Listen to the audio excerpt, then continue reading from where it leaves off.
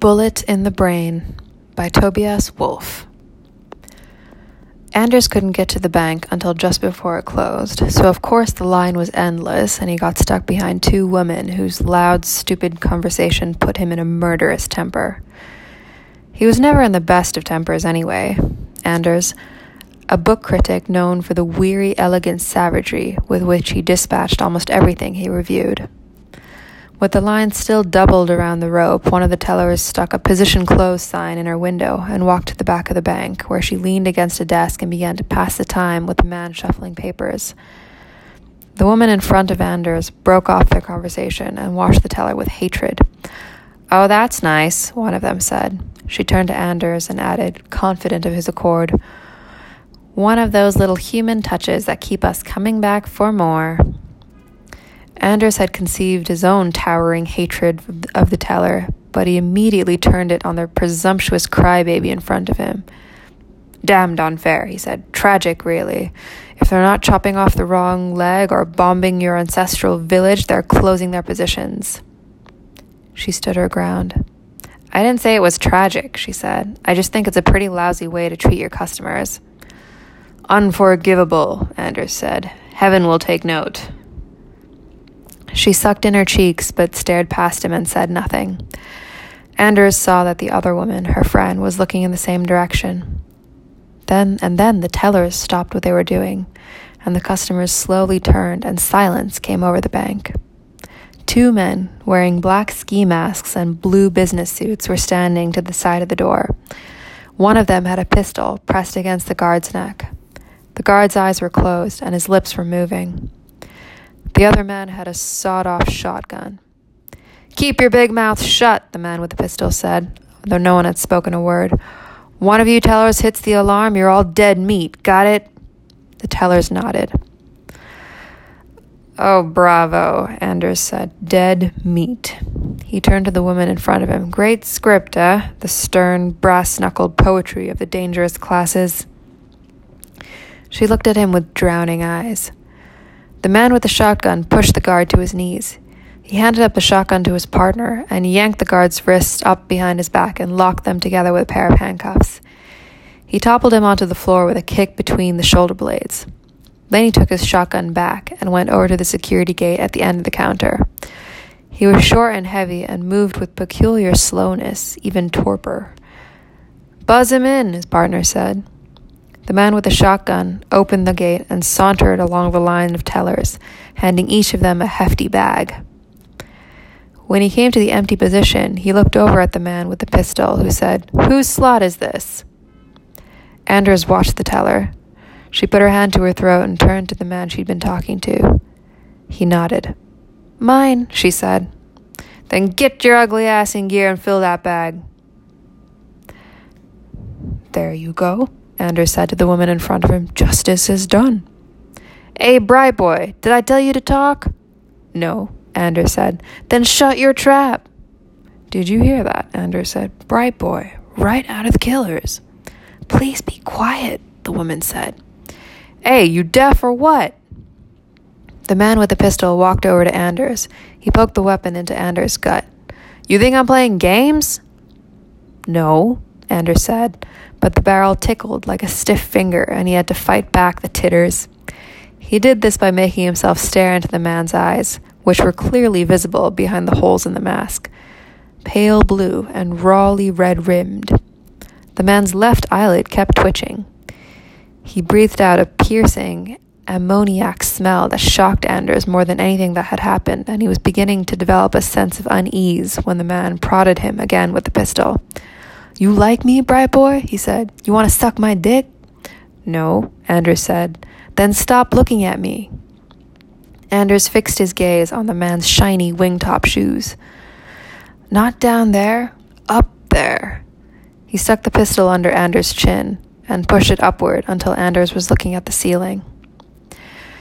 Anders had never paid much attention to that part of the bank, a pompous old building with marble floors and counters and pillars, and gilt scrollwork over the tellers' cages. The domed ceiling had been decorated with mythological figures whose fleshy, toga-draped ugliness Anders had taken in at a glance many years earlier and afterward declined to notice. Now he had no choice but to scrutinize the painter's work. It was even worse than he remembered, and all of it executed with the utmost gravity. The artist had a few tricks up his sleeve and used them again and again.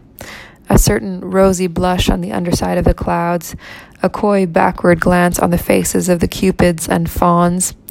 The ceiling was crowded with various dramas, but the one that caught Anders' eye was Zeus and Europa, portrayed in this rendition as a bull ogling a cow from behind a haystack.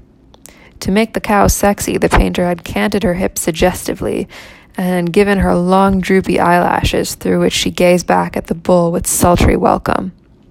The bull wore a smirk, and his eyebrows were arched. If there had been a bubble coming out of his mouth, it would have said, "Hubba hubba."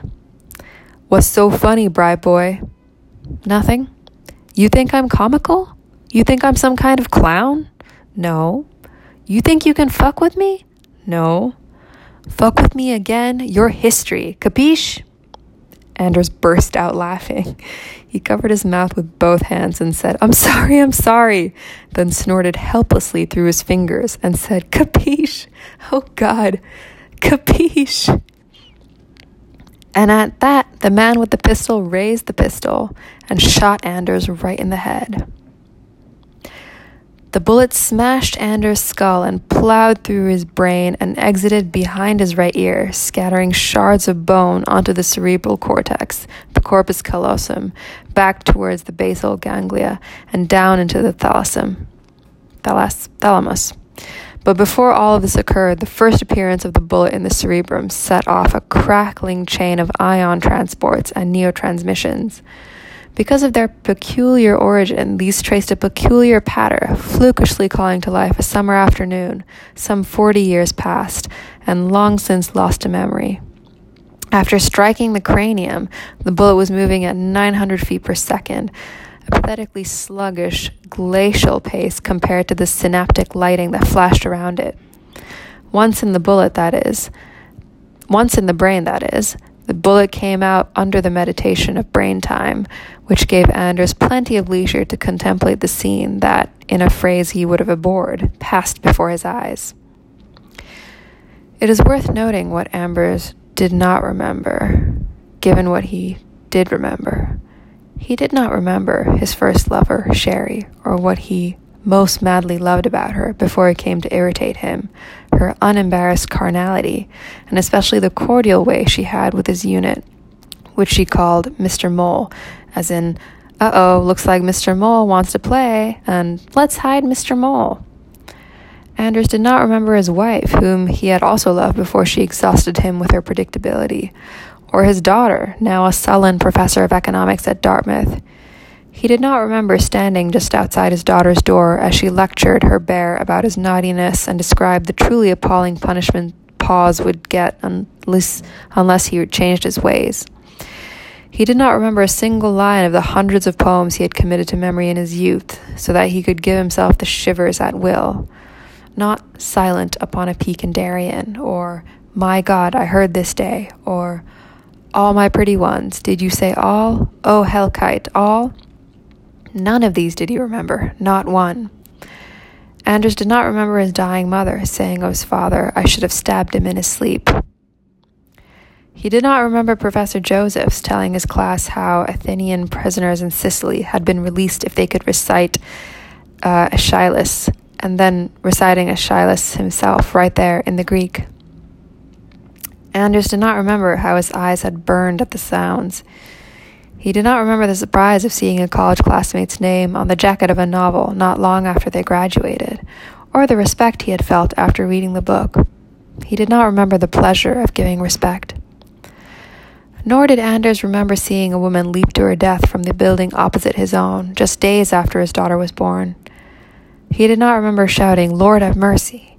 He did not remember deliberately crashing his father's car into a tree, of having his ribs kicked in by 3 policemen at an anti-war rally, or waking himself up with laughter. He did not remember when he began to regard the heap of books on his desk with boredom and dread, or when he grew angry at the writers for writing them. He did not remember when everything began to remind him of something else. This is what he remembered. Heat. A baseball field. Yellow grass, the whir of insects. Himself leaning against a tree as the boys of the neighborhood gather for a pickup game. He looks on as the others argue, the relative genius of Mantle and Mays. They have been worrying this subject all summer, and it has become tedious to Anders, an oppression like heat. Then the last two boys arrive, Coyle and a cousin of his from Mississippi. Anders had never met Coyle's cousin before and will never see him again. He says hi with the rest, but takes no further notice of him until they've chosen sides, and someone asks the cousin what position he wants to play. Shortstop, the boy says. Short's the best position there is. Anders turns and looks at him. He wants to hear Coyle's cousin repeat what he's just said, but he knows better than to ask. The kids will think he's being a jerk, ragging the kid for his grammar. But that isn't it, not at all. It's that Anders is strangely roused, elated by those final two words, their pure unexpectedness, and their music. He takes the field in a trance, repeating them to himself. The bullet is already in the brain. It won't be outrun forever or charmed to a halt. In the end, it will do its work and leave the trouble skull behind, dragging its comet's tail out of memory and hope and talent and love into the marble hall of commerce. That can't be helped. But for now, Anders can still make time. Time for the shadows to lengthen on the grass. Time for the tethered dog to bark at the flying ball. Time for the boy in right field to smack his sweat-blackened mitt and softly chant, "They is, they is, they is."